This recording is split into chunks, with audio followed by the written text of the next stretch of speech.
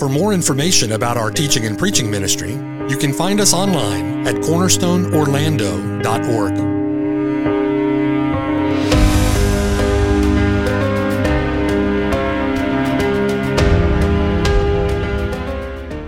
The following sermon has been brought to you by Cornerstone Orlando, making disciples for the glory of God.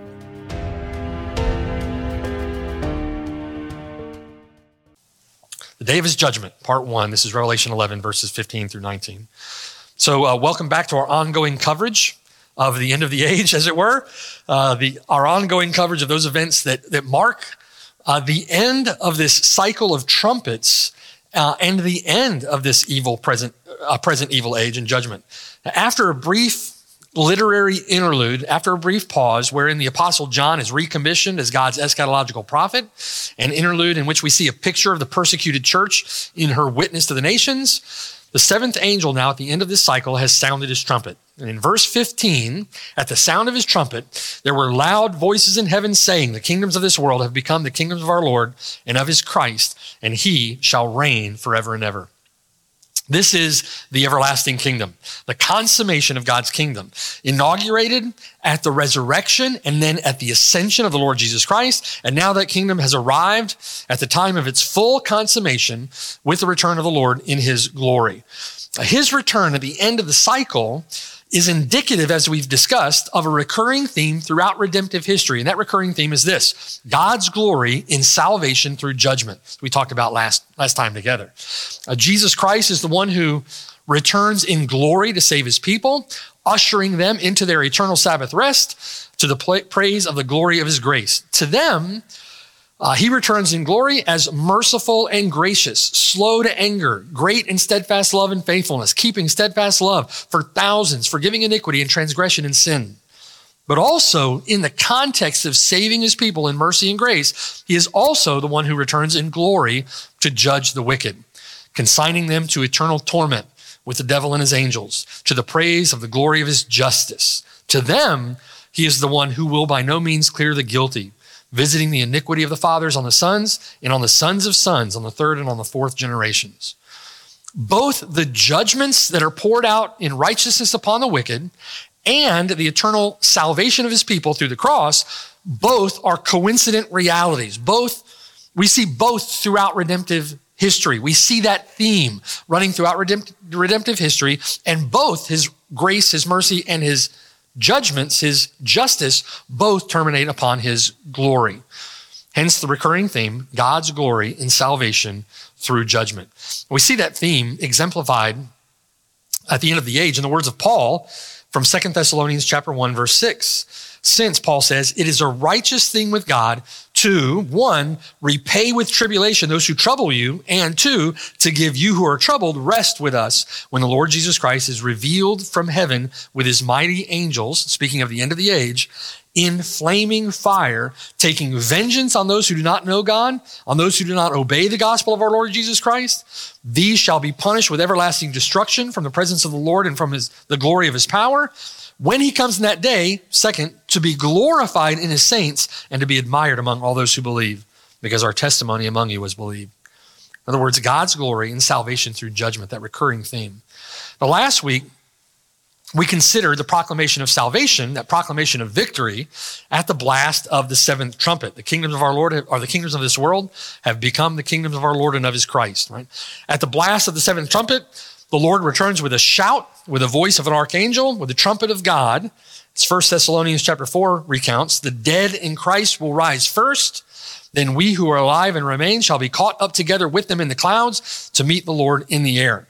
And in Revelation 11, that sets off the worship of heaven, right? A worship service erupts in verse 16. The 24 elders who sat before God on their thrones, they fell prostrate on their faces. They worshiped God, saying, "We give you thanks, O Lord God Almighty, the one who is and who was, because you have taken your great power and you have reigned." As you can imagine, that's not the only response that's given at the return of the Lord Jesus Christ, there's another response, and that response from those whom the Lord will judge at his coming. As we have so far considered the Lord's glory and salvation, tonight we want to consider its counterpart, God's glory revealed in his righteous judgment. And we see that in the response of those he's come to judge in verse 18. The nations, they did not praise him. They did not worship him. They did not turn at his reproof. They did not turn in repentance. The nations, verse 18, were angry. Your wrath has come, the time of the dead, that they should be judged, that you should reward your servants, the prophets and the saints, those who fear your name, small and great, and you should destroy those who destroy the earth. Then the temple of God was opened in heaven. The ark of his covenant was seen in his temple. There were lightnings, noises, thunderings, an earthquake, and great hail. Great hell is coming. Verse 18 is a description of final judgment. It's a description of final judgment. And notice in verse 18, it's a time for the dead to be judged. Okay, a time for the dead to be judged. And that final judgment has two components. One, that you should reward your servants, the prophets and the saints, those who fear your name, small and great. And two, you should destroy those who destroy the earth. That one singular judgment at the end of the age, at the coming of the Lord Jesus Christ, has two components: the reward for the just, judgment upon the wicked. God's glory in salvation through judgment. Now, the final judgment, in that case, if you think about it in that context, the final judgment will involve every person who has ever lived. No one will be exempt from this judgment. Every person who has ever lived will be subject to the judgment of the Lord Jesus Christ. Some professing Christians are not accustomed to the thought that they will stand before the Lord in judgment. If you grew up in churches, many of those churches preaching and teaching, that judgment is something for the wicked. Judgment is something consigned for the wicked. They think of judgment as an event that only the wicked, only the unjust, only unbelievers will go through. But I want you to see that is simply not the case. It is appointed for all men to die once, and after this comes judgment. We must all appear before the judgment seat of Christ. Turn back with me to 2 Corinthians. We were there this morning. 2 Corinthians, and this time turn to chapter 5. And look there, 2 Corinthians chapter 5, beginning in verse 1. For we know that if our earthly house, this tent, and it's described as a tent because it's temporary, right? It's a temporary dwelling. This skene, if you will, we talked about this morning, this tent. We know that if our earthly house, this tent, is destroyed, we have a building, not temporary, right? We have a building from God, a house not made with hands, eternal in the heavens. For in this tent we groan, earnestly desiring to be clothed with our habitation which is from heaven. We look forward to our glorified bodies. If indeed, having been clothed, we shall not be found naked. For we who are in this tent groan, being burdened, not because we want to be unclothed, but further clothed, that mortality may be swallowed up by life. Now he who has prepared us for this very thing is God, who also has given us the Spirit as a guarantee of this future blessing. Now notice first, Paul, verses 1 through 5 there, is obviously speaking of believers. Those who have the Spirit of God as a guarantee, those who have put their faith and trust in Jesus Christ. And he's saying that this body in which we now live is a temporary tent, and that when we die, this earthly temporary tent is destroyed, and we can be confident that we have a glorified body reserved for us in heaven by God. Now we know from other texts that we receive that glorified body. We are glorified ourselves when Jesus Christ returns at the end of the age. That's when we have that glorified body. When believers die, they enter what theologians have called the intermediate state.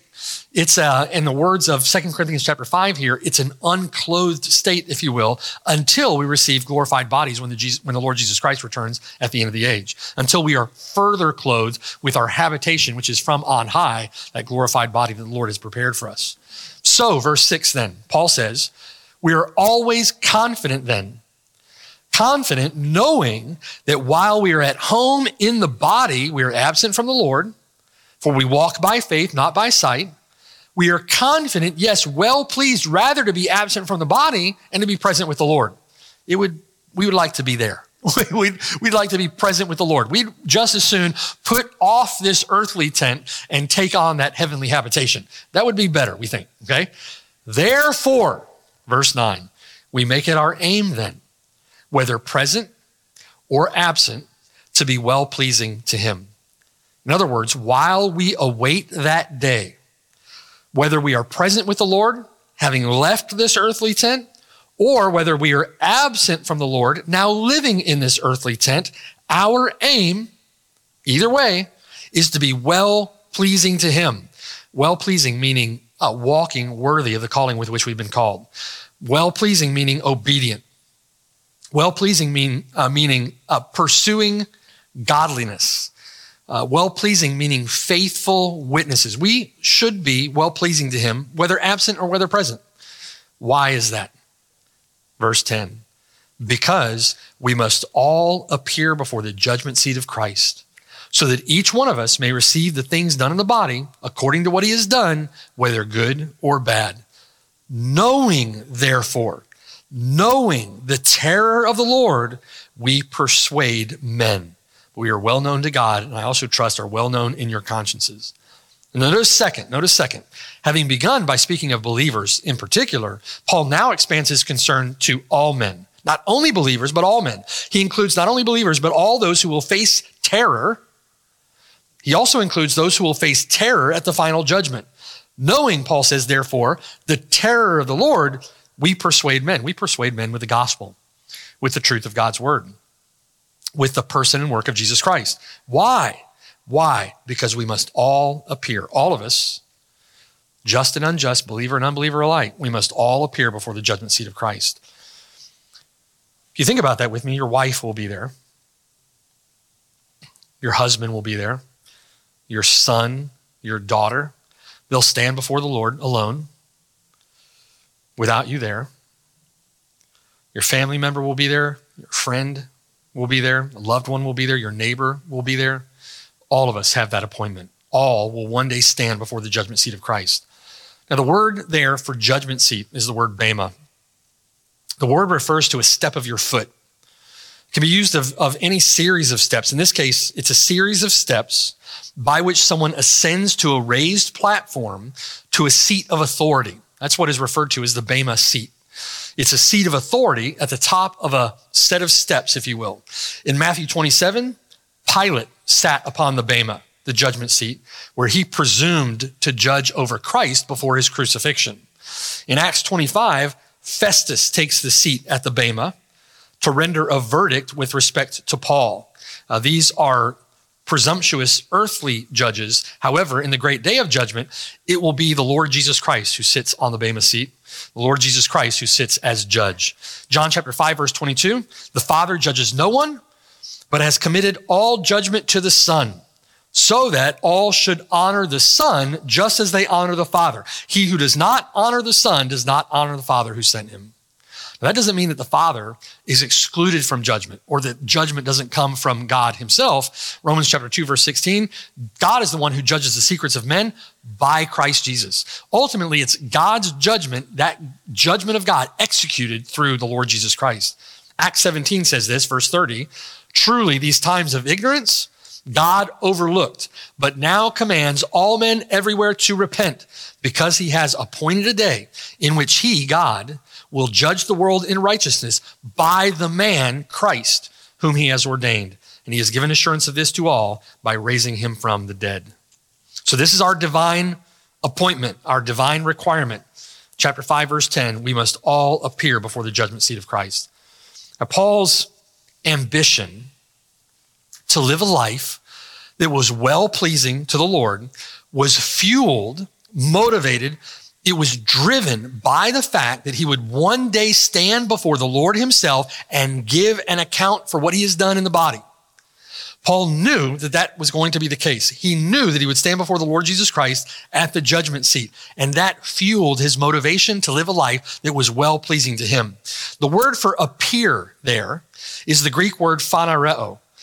It carries the sense of not merely showing up, you're going to appear before the judge at court, but rather it carries the sense of being exposed there, being revealed. You're going to be exposed before the judgment seat of Christ, revealed before the judgment seat of Christ. 1 Corinthians chapter 4, verse 5, the Lord, when he comes, will both bring to light the hidden things of darkness and reveal, phanerao, the counsels of the hearts. The Lord is going to expose the counsels of the hearts. Hebrews chapter 4, verse 13. There is no creature hidden from his sight, but all things are naked. They're exposed, do you see? Revealed to the eyes of him to whom we must give an account. So there are many who think in this life that they can put on a good performance, put on a good show, put on a good appearance.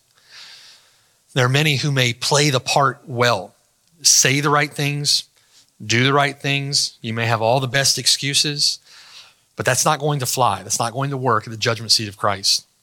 The thoughts and intents of your heart will be laid bare. They will be phanerao. They will be exposed, revealed before him with whom you must give an account. Now notice further in verse 10 that this singular day of judgment involves both reward and punishment. Verse 10, for we must all appear before the judgment seat of Christ, that each one may receive the things done in the body according to what he has done, whether good or bad. Revelation 11:18 says it in this way, the nations were angry, your wrath has come, and the time of the dead they should be judged. And in that judgment, that you should reward your servants, the prophets and the saints, those who fear your name, small and great, and should destroy those who destroy the earth. Okay? The judgment seat of Christ, judgment involving reward for his saints and retribution for the wicked. That singular day of final judgment at the return of Christ is a day in which all must appear before his judgment seat, and that day involves both reward and righteous retribution, both reward and punishment. The Lord himself describes that judgment in several places, but in particular in the parable of the dragnet from Matthew 13. Listen to that parable from Matthew 13. The Lord says, the kingdom of heaven is like a dragnet that was cast into the sea and gathered some of every kind, which when that dragnet was full, they drew it to shore and they sat down and gathered the good into vessels and threw the bad away. So it will be, Jesus says, at the end of the age. The angels will come forth, separate the wicked from among the just. God will make a discrimination. He'll make a discriminating judgment. He will separate the wicked from among the just and cast them into the furnace of fire. There will be wailing and gnashing of teeth. That's what happens at the end of the age at this particular form of judgment. Dispensationalism would like to teach that there are multiple judgments, judgments of nations, judgments of individuals. There's a judgment of the unjust dead alone in Revelation 20. Simply not what the Bible teaches. The Bible teaches everywhere that there is a singular day of judgment at which, upon the return of the Lord Jesus Christ, at which both the just and the unjust must all appear before the judgment seat of Christ and give an account for what they've done in the body, whether good or bad.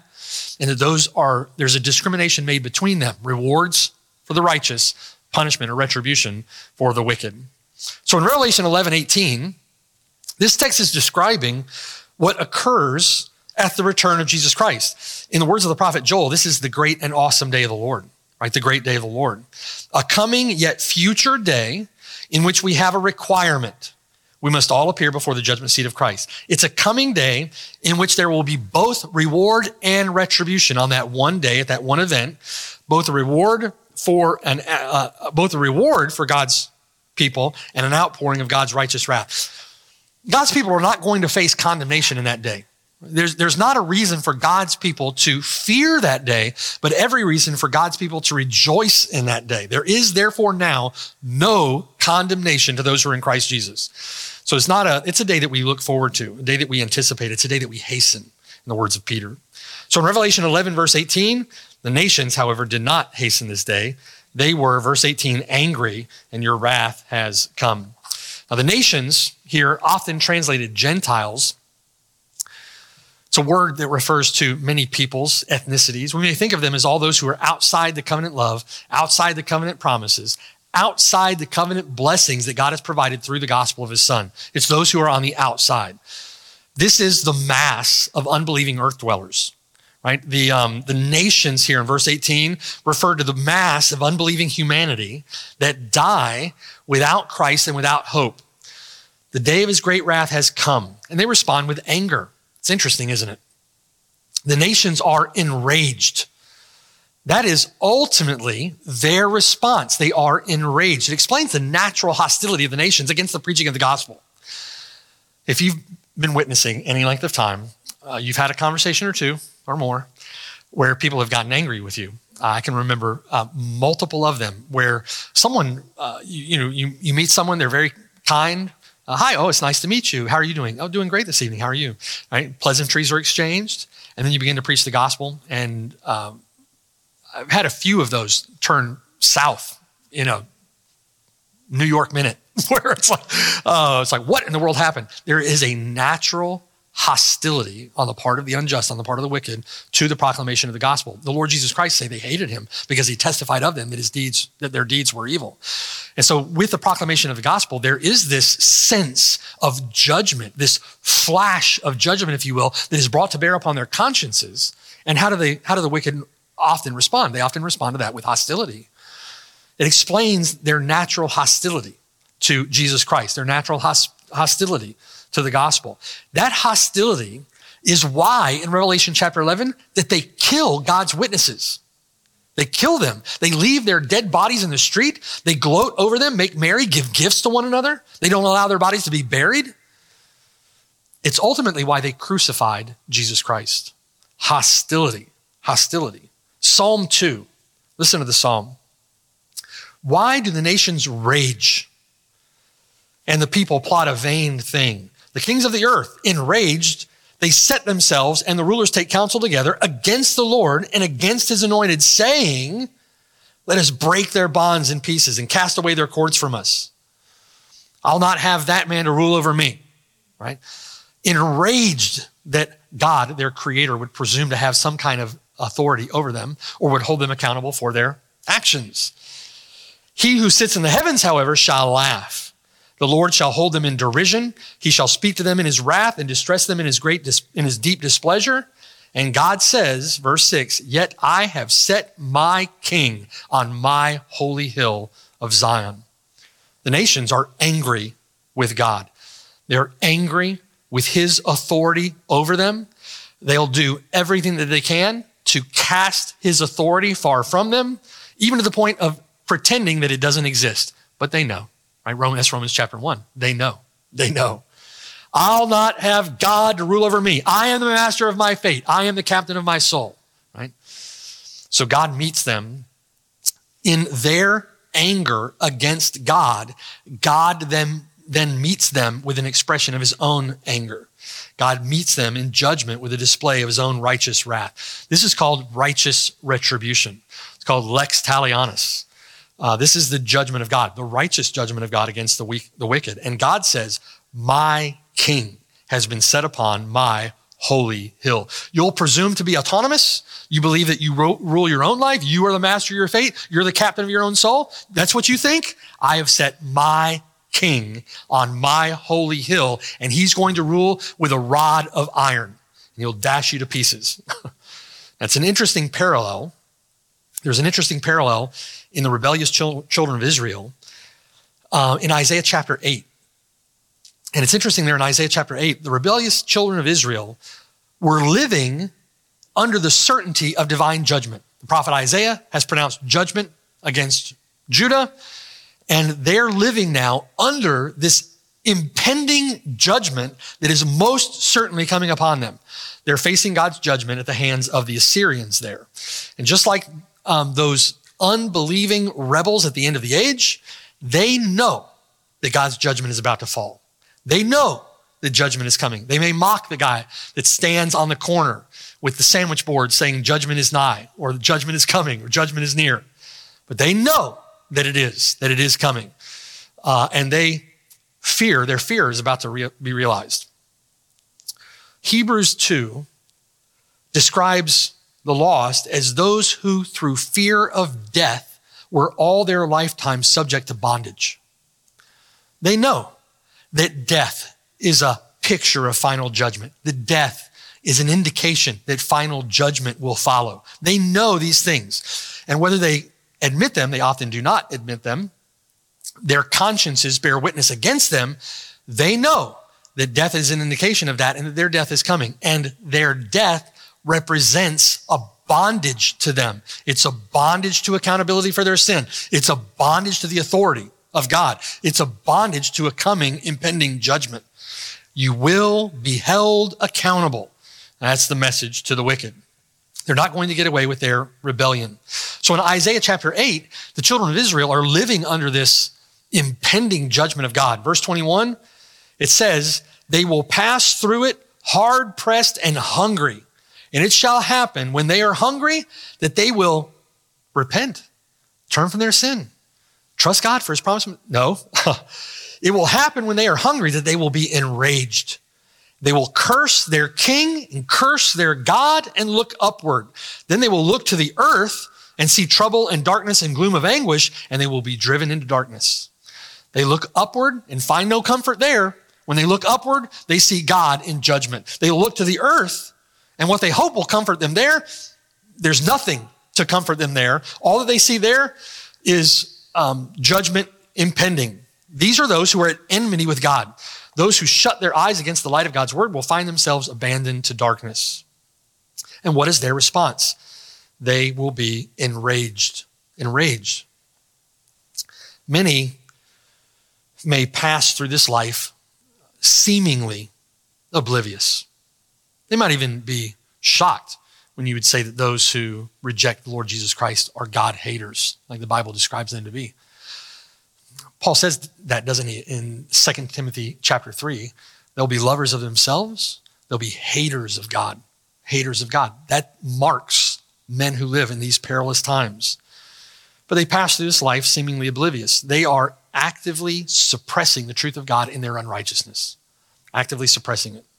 And even then, you'll see flashes of hostility when they're confronted by the judgments of God, when they're confronted by the gospel. When their fabricated walls are torn down, when their suppression is no longer working. John Owen said this, all mankind is condemned as soon as born. Life is a reprieve, a suspension of execution.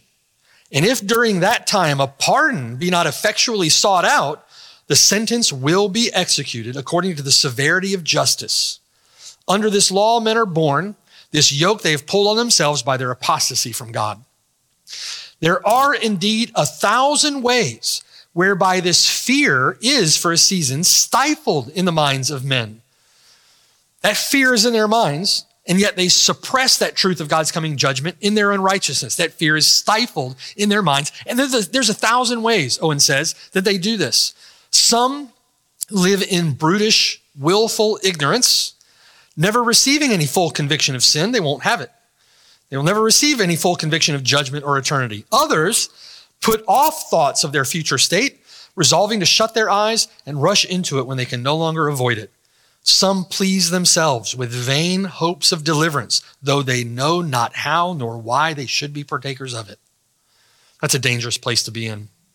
And there are many, many, many who live today under that deception.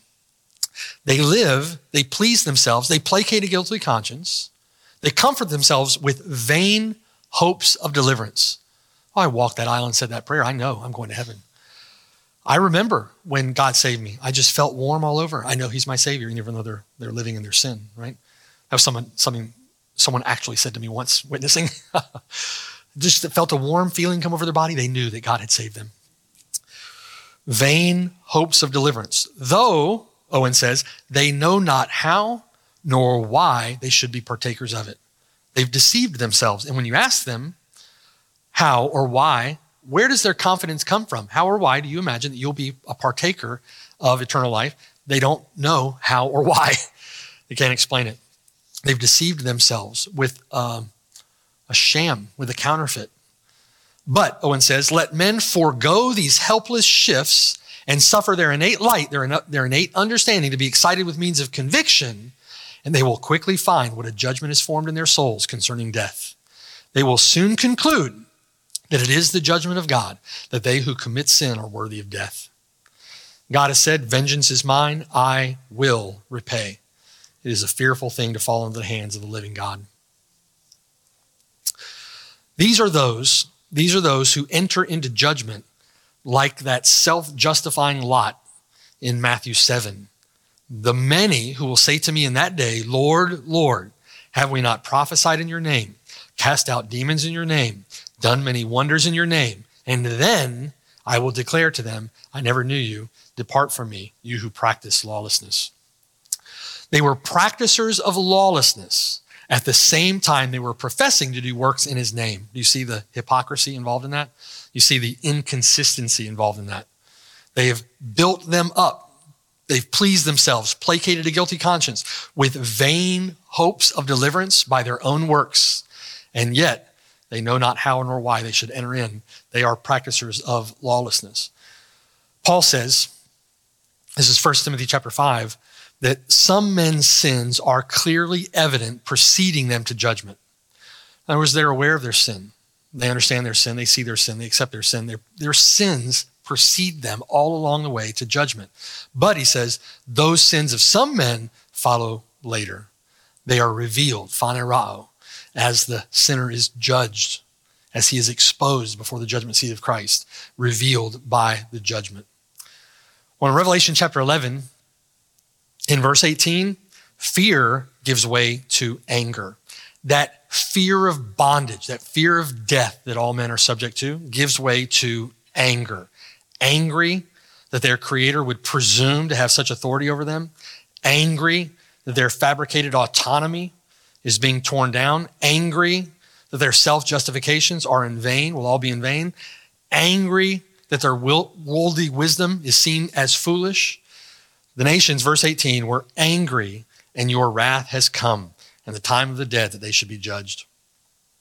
I remember, I know I've told this story before, but I remember going out to open air preach at Lake Eola, and it was during, this example pops into my head. It was during the annual wine and cheese festival out there. And the place was just overrun with people. It was just a huge crowd, just swarming Lake Eola. And there was this fence where you came in through this fenced area, and then you could go around and get into the park. And along the fences, about 20 yards or so inside the fence, were a row of porta potties. And there were thousands of people. So it looked like a pretty good spot to open air preach. So I set up on the other side of the fence, and began to open air preach. And at first, I was just reading the Bible. I didn't even get into the sermon. I was just reading the text of Scripture, and I was reading in 1 Corinthians chapter 6. And so I thought that there might be a bit of a reaction when I got to the point of drunkenness, and I was going to explain that. Didn't even have time to get there. At the outset of 1 Corinthians chapter 6, people began to scream from across the little field there between us to tell me what for, get me to shut up. And there was a time period when I'm just reading, I heard these muffled sounds, what sounded like banging. And I realized that there were people inside the porta potties yelling inside the porta potties and banging on the back wall of the porta potty, angry. One of the more hostile responses that I've ever personally seen to the preaching of the gospel, just hostility, enraged. And that was before the sermon even started. It was at the reading of Scripture, that a messenger of the gospel, that God would presume to impose his word at that place and at that time. That's their mindset, the way they were thinking. They responded in anger. The nations are angry. Your wrath has come. There is in that, again, a flash of judgment. People who have all their lifetimes strived to cast his cords far from them are those now feeling as though the messenger is imposing his cords upon them. They respond in anger. The response of the unbelieving masses is anger, rage. The response of the Christian, in great contrast, is to always live a life that is well-pleasing to men, well-pleasing to God. That Paul says in 2 Corinthians chapter 5, that his aim, whether present or absent, is to always live a life well-pleasing to him. Why? Because he knows we must all appear before the judgment seat of Christ. Therefore, knowing the terror of the Lord, we persuade men. We are those, brothers and sisters, both small and great, verse 18, who fear his name. Who fear his name. That's the response that God's people give. A response of holy, reverent fear of God, a healthy fear of God. Love, adoration, worship, service. That's the response. We are those who fear his name, small and great. More on our response next week in part 2, if the Lord allows. Let's pray together. Father in heaven, thank you, Lord, for the proclamation of your gospel. I thank you, Lord, that at the preaching of your word, at that point in time at which you effectually called us to yourself, you took out our stony heart of flesh. You stopped our mouths. You placed us under the condemnation of your law. You caused us to see the gravity of our sin and caused us to see the grace and mercy that is available in the Lord Jesus Christ through the gospel.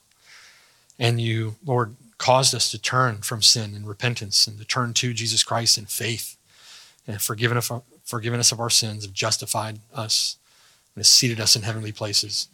We're grateful for your word, even though before we would have spurned it as all the others, even though with a stony heart still remaining in us, we would have derided it as all the others. But you, in tremendous grace, in tremendous mercy, caused us to hear and to heed your word. Like Lydia, you open our hearts to hear and to perceive and to understand and apply those truths that were spoken of by the Apostle Paul, and cause us, Lord, to believe upon the Lord Jesus Christ and be saved. We're grateful for this gift, Lord, and would pray, God, that you would cause your word to run swiftly and to be magnified. You would cause the gospel of our Lord Jesus Christ to go forth from this place in power, accomplishing the ends for which it goes out, and bringing in, ushering in, gathering together all of your saints at the preaching of your word, that they might come into the kingdom and be worshipers of our Lord Jesus Christ. I pray, Lord, that you would do that work during this time. If the Lord Jesus Christ tarries, make us faithful witnesses during this time, faithful witnesses as lights that shine in a dark place, and may many be converted to Christ. We love you. We thank you for the privilege of entering into that work. Thank you, Lord, that we were beneficiaries of the work, like those 4 lepers who left the gates of Samaria to find treasure in the camp of the Syrians, Lord, and turned back to tell their countrymen, knowing that they weren't doing right by taking all that into themselves. Lord, let us be like those leprous men who were healed, those leprous men that found such great treasure, and let us turn back now and proclaim that gospel to this lost and dying world, that sinners might be saved, and Jesus Christ might receive the full reward of the suffering, God might be glorified in it. We love you. Thank you, Lord, for this. Help us, Lord, to live for you during this time. Come quickly, we pray in Jesus' name.